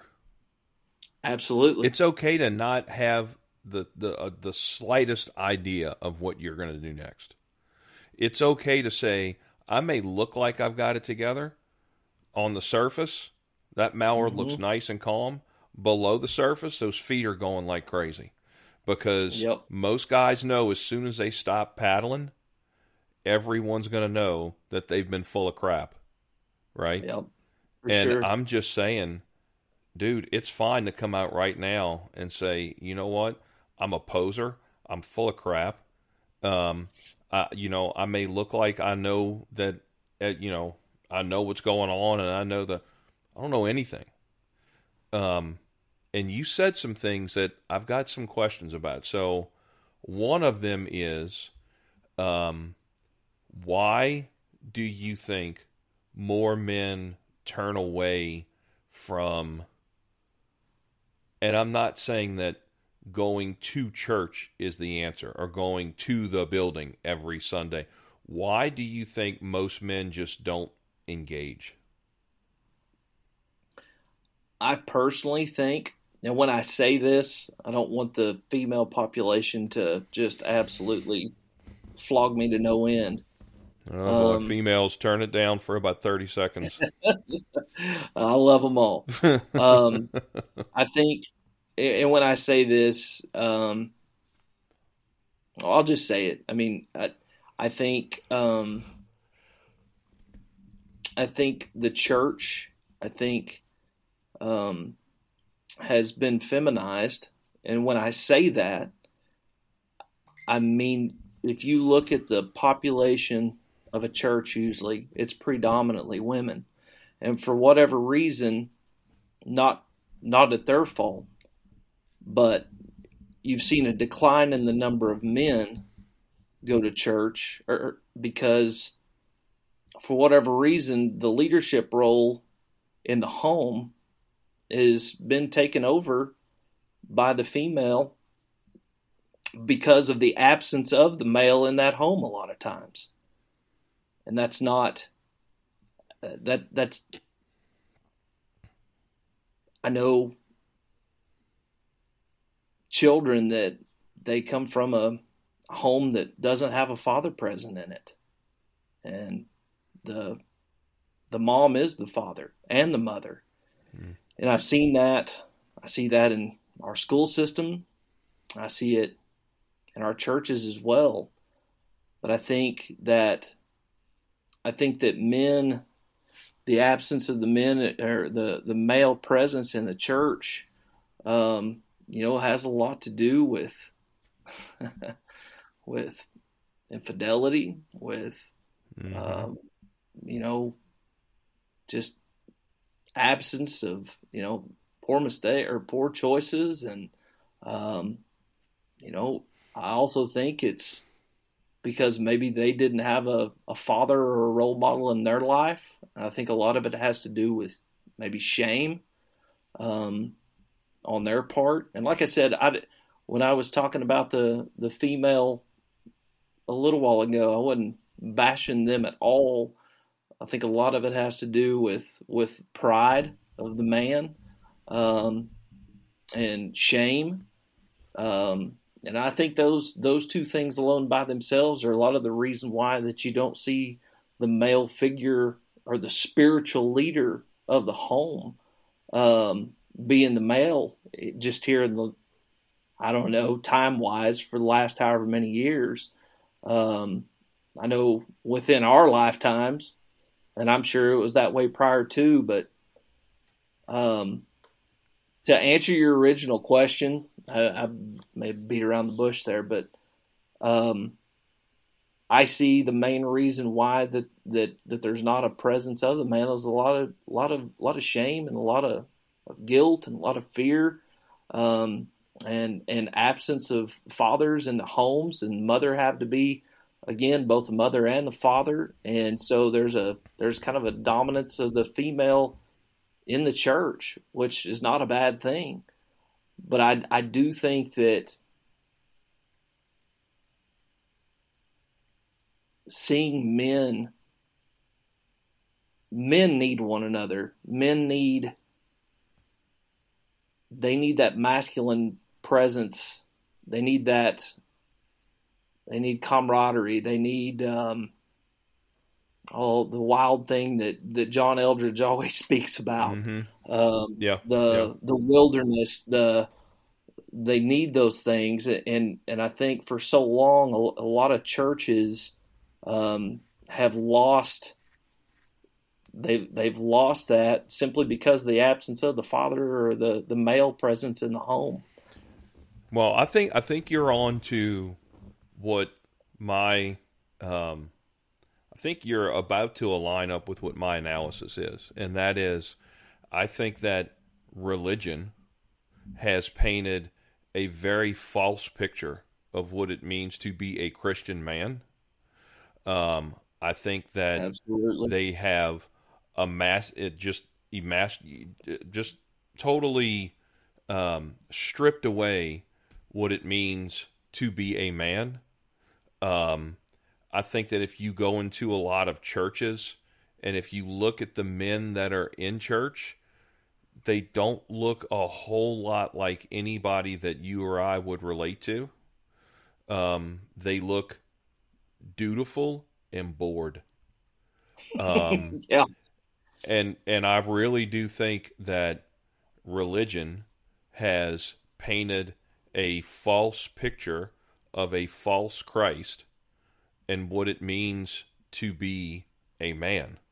I mean, the pictures that I was kind of led to believe of, like, this is in his starched white, perfectly tailored robe, and his feet, I'm sure, were never dirty, and it just, all of the things that you just said about men learning to become, we have the most realistic picture of what it means to be a truly masculine man, of what it means to be fierce when you have to be fierce, about what it means to be tender and kind and loving when it's time to be that, what it means to laugh, what it means to cry, what it means to be scared, what it means to doubt. Jesus was all of that. He was all of that. You read John's gospel, right? And if you can't pick up on the true, okay, so this is what I think it is. I think a lot of guys don't picture Jesus as someone that they could be close to in a pure friendship, brotherly type of manner. And it's because religion has painted this picture of him as king and Messiah, and he is. I'm not saying that he's not. Yeah. But if that's all there is to him, how do you think you can relate to him? I don't know any kings. I don't, I know you met some queens, but I don't know any kings, And so if he's not like us, how am I supposed to relate to him? The only thing I see when I go into church is a bunch of hypocrites pointing their finger at me. And I've had somebody tell me, church is full of hypocrites. Well, you can come. We got room for more. It's all right. Yeah. It's totally fine. Yeah. But I don't think that, I think that religion, like Eldridge says, gives you the appearance of knowing Jesus, while it actually keeps you an arm's length away from knowing the real thing. Absolutely. I when you were saying that, one of the scriptures that comes to my mind, and that honestly, getting back to when you were talking about the man, and I even go so far to talk about the group of men that I would meet with on Tuesday nights. Man, Psalms 1. Man, of course, when you think of scripture for women, you automatically think of Proverbs, but Psalms 1, man, the first 6 verses just absolutely slapped me to no end when it talked about surrounding yourself with an inner circle of men, and it doesn't even have to be men. I mean, this is for people in general.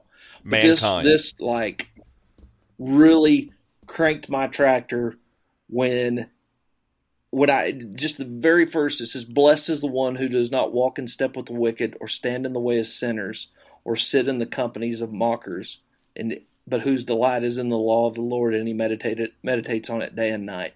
There's some key things that he said there. And the 3 things that it looks at: he does not walk He does not stand and he does not sit in the company of the wicked, sinners, or mockers. That scripture alone by itself changed my life, changed my perspective about the men, the people that you surround yourself with. Because it's clear and evident that the people that you surround yourself with, typically you become. That's right. Does that make sense? Oh, 100%. The people that you're around, that you adapt to those things. And when I read that, like I said, this was a mind-blowing thing for me, because I knew people that I had been around that had been influential in my life, and I knew that I needed to have men in my life that could speak to me, to be honest with me, to be truthful, to kick me in the rear when I needed it. Yep. And I honestly think, looking back, starting that Bible study, I thought that I was going in trying to be that for these other men, and turns out God had it flipped completely, that those men were people that I needed in my life for me. Wow. And I've been able to see that transgress into the church, and just with other men that come in contact with. I mean, he placed you in my life. Yeah. There's something, so you talk about Psalm 1, and one of the things that Jason Cruz said one time is, the interesting thing about that verse is, we are who we hang around with, but you see a general, just a general degradation of, first he's walking, right? Then he's standing, and then he's sitting. He's making no progress whatsoever. And I think our natural tendency is, I got some friends that are kind of rough, but, I'm not as bad as him yet. He gives us that verse because, look, he don't call us sheep because we're smart, dude. That's for sure. He gives us that verse because, and he says, you're blessed. He said, blessed is the one. You get a blessing if you don't hang around with people that are going to pull you outside of your testimony and what you know Christ expects of you. You're blessed. Absolutely. If you don't do it. Well, and you know what else? If you read on in that scripture, this, I think it doesn't matter if you're a man, woman, whatever. If you read on and read in verse 3 there, it says this. It says, the person is like a tree planted by streams of water, which yields its fruit in season, and whose leaf does not wither. Whatever they do prospers. And I'll never forget, the illustration that he used was of, if you've ever been out in the woods and you've hunted near a river, both sides of the river typically have trees running down both sides of the river. Why is that? It's because of the roots. It's because of their placement, their position to the water. You take that tree off of that river and you plant it 500 yards out in the middle of a field, what do you think is going to happen to it? It'll grow a little, or it'll die, but it's not going to prosper. Right? Absolutely. It may get rain from now and then, and it might be alive, but it's not going to live. It's not going to prosper. And so one of the most eye-opening things with that was, each one of us are trees. And what's so awesome is we have the choice to be planted near the river or not.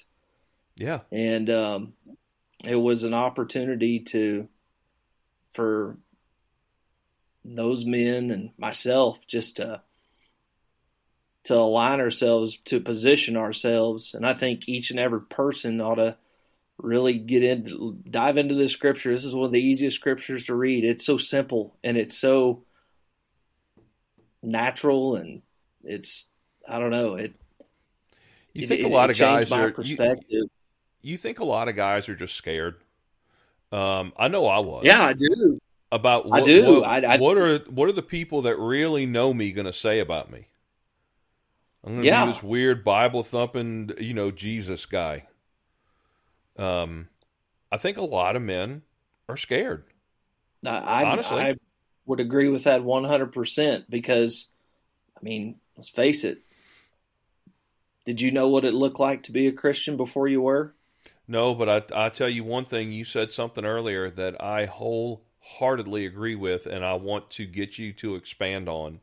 And that is, you said you think it was hard before. It's only going to get harder now. I think I know why that is, but I would love to. I think you said your pastor said that to you after he baptized you. Yeah, my youth pastor said that to me. How can it get harder, man? You're supposed to have like eternal life and everything's supposed to be great. How can it be harder? Man, temptation alone by itself. I mean, you think about it as a man. The female alone by itself can get the man in a lot of trouble. Whether that female is in the flesh or if she is on a video screen or whatever. You look at the things that men deal with, pornography is something that is rampant in our world today. The easy and access. Celebrated. And celebrated. And it's only getting worse.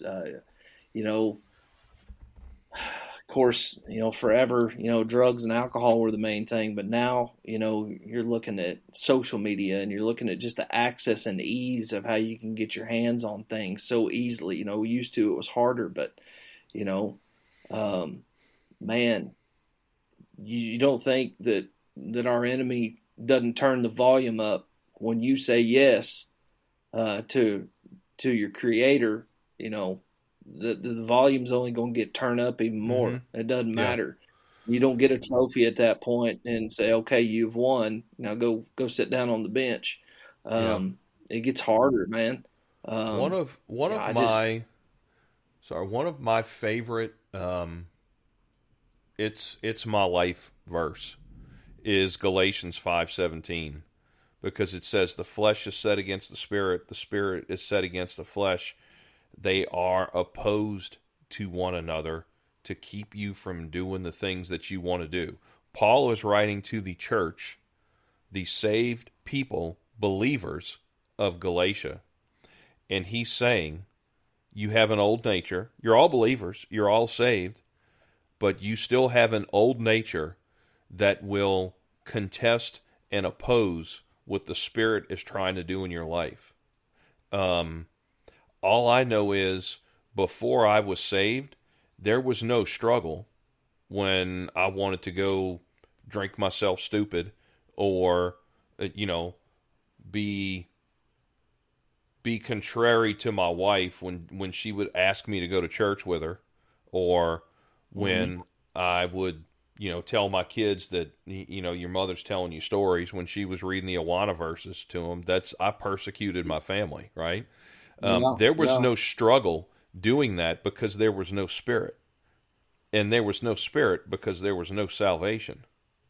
And so, and you don't have to be addicted to porn. You don't have to be a drunk. You don't have to be a drug addict or a pedophile or a murderer. Guess what? Without the righteousness of Christ, we're all going to the same place. It doesn't. You can look at these people and go, well, I don't do all of that. Do you know Jesus as your Savior? No. Get on the bus with them. Because you're in the same boat with them. Yeah. Well, you know what? And I, you asked me, you said, it doesn't get better. I'll never forget, it's been a few years ago. My wife and I we were at a church in Oklahoma City, and the lesson that was being taught that morning was out of the book of Habakkuk. And Habakkuk is one of the shortest books in the Bible, but there's not just a whole lot of hope in that book when you read it. Right. And I'm looking at it right now, and you know, I'll read this to you, and I think you'll know where I'm going with this. Um, God, he looked down at the nations, and he said, you know, I'm going to do something in your day that you wouldn't believe, even if I told you. By the way, hey, I'm raising up the Babylonians, and they're ruthless people, and they're going to sweep across the whole earth, and they're going to be feared, and they're going to be dreaded, and they have no law, and their horses are swifter than you are, they're faster than you are, they fly like eagles, swooping in to devour. Their whole intent is violence, and you're like, really? So you mean to tell me that it doesn't get any better? No, no, and then I'm going to send something else after that, and yeah, no, it's not going to get any better. But if you look in Habakkuk 2, Habakkuk 1 is just all bad news. Right. But the very first verse in Habakkuk 2, to me, is kind of a man's anthem. If you're kind of a Braveheart, gladiator kind of guy, you will raise your sword when I say what I'm about to say. He says, I will stand at my watch, and I will station myself on the ramparts, and I will look to see what they will say to me, and what answer I am to give to this complaint. And so, in very simple terms, stand at your guard post. Things aren't going to get any better, but fight like hell. Be a man. Stand up for what's right. Do what's right. Yeah, it's not going to get any better, but stand your ground. Stand your position as a man. Stand your position. I look at it as being the spiritual leader of your home. Yeah. Your finances are coming at you. A job's coming at you. A divorce is coming at you. A whatever is coming at you. Stand at your guard post. Have integrity. Be the man that God has placed you on this earth to be. And I find myself a lot of times in a struggle, reminding myself, "Hey, goofball, stand your post." All right. Well, you You just touched on it. I think the reason that it is so hard to truly, not to say that you follow Jesus, but to actually do it, is because the conviction doesn't come from little gray-haired ladies pointing their crooked fingers at you anymore. Right? Yeah. The conviction Yeah. comes from within yourself. And guess what? You can't fool yourself. Right? No. On No. this earth, no, it's not going to get. I mean, look at the state of the state today. I just came back from a week in Las Vegas, and I still feel like I haven't washed my eyes enough. It is Yeah. depravity on man. Depravity of man is the marquee show of the night, and it was just Tuesday, brother. Yeah. You look at we're arguing whether a child has a right to survive in the womb of its mother. The most safest place that you should be, the safest of any place on the earth. And we're debating and literally fighting about we should be able to kill while in the womb up to the point of delivery. Do you realize how evil this place is? I mean, we not only reinvented it, but like Paul told the Corinthians, you boast about it.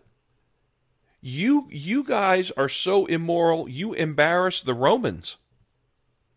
And you're not only proud of it, you celebrate it, and you boast about it. So no, it's not going to get easier, but, and so we're talking about why men don't engage. Well, we just gave him a lot of good news, didn't we? Yeah, didn't we? The good news is he's coming back. The good news is there's not a work to be done that is going to, you're never going to be good enough. You're never going to be clean enough. You're never going to be, I talked to so many guys, oh, well, I got to get my life together before I do. No, he'll take care of that. There's a lot of guys that think they're too weak to serve Christ. To be honest with you, there's a lot of guys that are way too strong. Right? I could agree with that. There's a lot of guys that think I've got to get my stuff together before, there's no hope for me. I can't go to church. It's not about going to church. It's about, do you believe that Jesus is who he says he is? And do you believe that he did what he said he did? And if you do believe that, what does your life reflect? Because I, like Paul in Romans 7, I'm a wretched person. The things that I want to do, I don't do. But the things that I know I'm not supposed to do, I do. Oh, wretched man that I am. That's what Paul said, who wrote 2/3 of the New Testament and says, you know what? I'm the chief sinner. Okay. If Paul could figure it out and he still had the same problems that I have, maybe it's not about the religion part of it at all. Maybe it's, I've got to figure out what I believe and what should the byproduct of that belief be. And I think there's a lot of guys that are scared to answer that question because I would agree with that 100%. Yeah, my friends really know me and they're gonna make fun of me or whatever it is. Yeah, you're probably gonna lose your friends. I did. But dude, it's so worth it. I mean, you look at that verse that you wrote in Psalm, that you talked about in Psalm 1. Yeah, man, we get blessings from not hanging around people that are going to drag us down. It's not bad. For sure. But you shouldn't also go run home, the day you're saved, go run home and tell people they're going to hell. That ain't going to work either. So, yeah. No, that ain't going to work at all. Lord Almighty. Well, your episode is going to drop in the next few days. We've been at this for over 2 hours now. Feels like a good place to wrap it up. Any final thoughts? Good. Man, I just want to say thank you for just being a brother to me, to being a spiritual leader in my life. Give me an opportunity to get to hang out and get to learn and get to just be in fellowship with you and an opportunity to get to know you and well, I feel like I'm the lucky one. So don't flip it over. I feel like I'm the lucky one. Well, I am, man. What would you tell the guy? Here's a question. What would you tell a guy that's listening to the podcast who doesn't necessarily know what he believes about God or about religion or about Jesus? Or like you've got, Mitch, you have one chance to tell this guy something that would get him to think, to do some research on his own and figure out what the truth is. What do you tell him?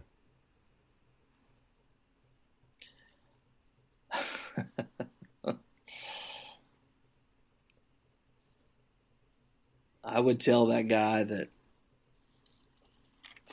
don't let your past, don't let mistakes that you've made define who you are, categorize you, or set you in a place that God never intended you to be in, and that your mistakes or decisions that you've made here doesn't ultimately define you as a man, and that there are other men that have done the exact same things. That doesn't make them any more, any greater, or any less than them. And that your Creator is a provider of grace and wants to have a relationship with you. Not anybody on this earth will you have a relationship with like the Creator himself you can have a relationship with, where he sees your true heart even through any mistake or struggle. Yeah, there's guys that struggle with addictions. Yeah, there's guys that have done really stupid things in their lives. But we serve a Creator that, believe it or not, as a man, that will provide grace. And grace isn't something that is a sissified thing or a feminine thing.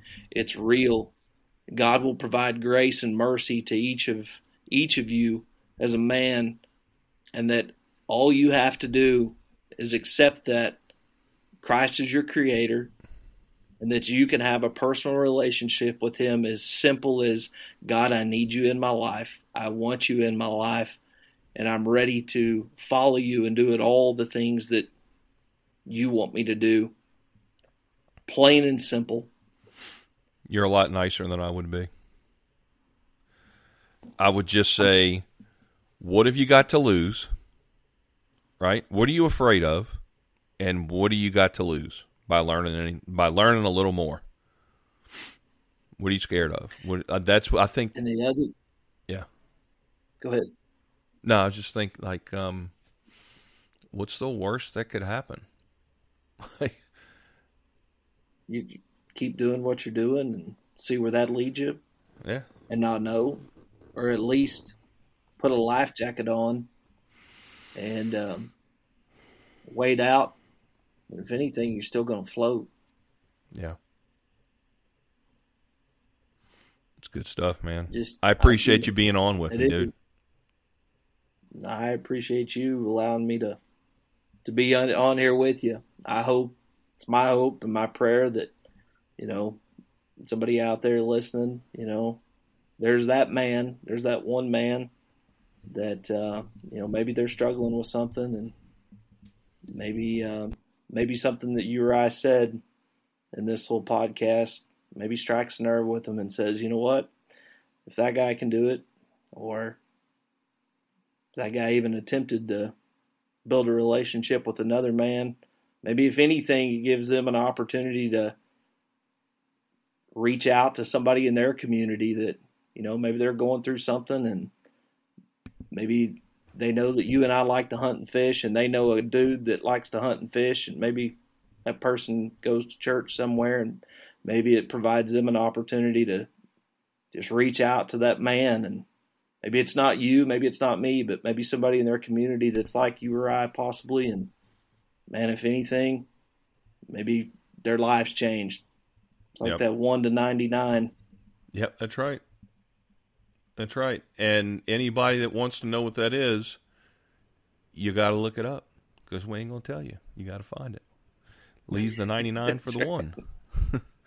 Well, right. Brother, we've been at it 2 hours. I think we could probably go 2 more. We may have to have a part 2. For a fact we could.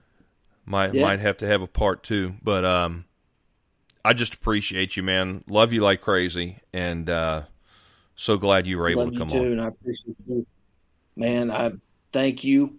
Thank you from the bottom of my heart. Thank you for coming to Oklahoma and get to experience what it's like here. And thank you for allowing me to come and be a part of your circle there and get to experience Mississippi. And just, man, you're going to have to drive a little bit further soon, because you need to come fishing. That's all I'm going to say. Sign me up. I'm ready.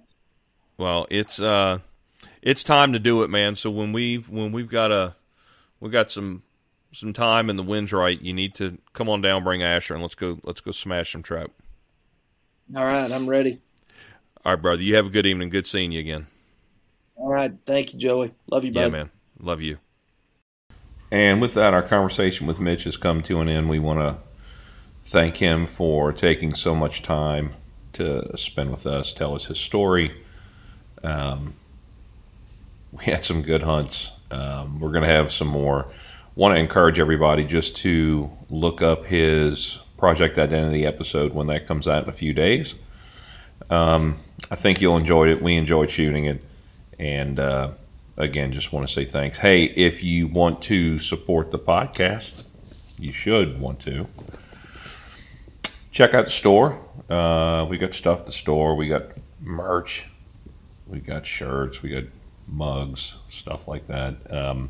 We talked about our men's 8-week study, video study. If you want to check that out, that's for sale on the website. It's like $30 for 8 weeks.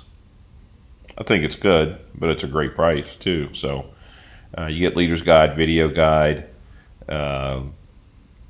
Bible references, discussion guide, and the videos. You get them as soon as you buy them on the website. So again, thanks for listening. Thanks for sticking with us. Thanks for looking for another episode. We're going to be coming out with these very, very frequently. Probably hear the frogs in the background because the rain just moved through South Louisiana.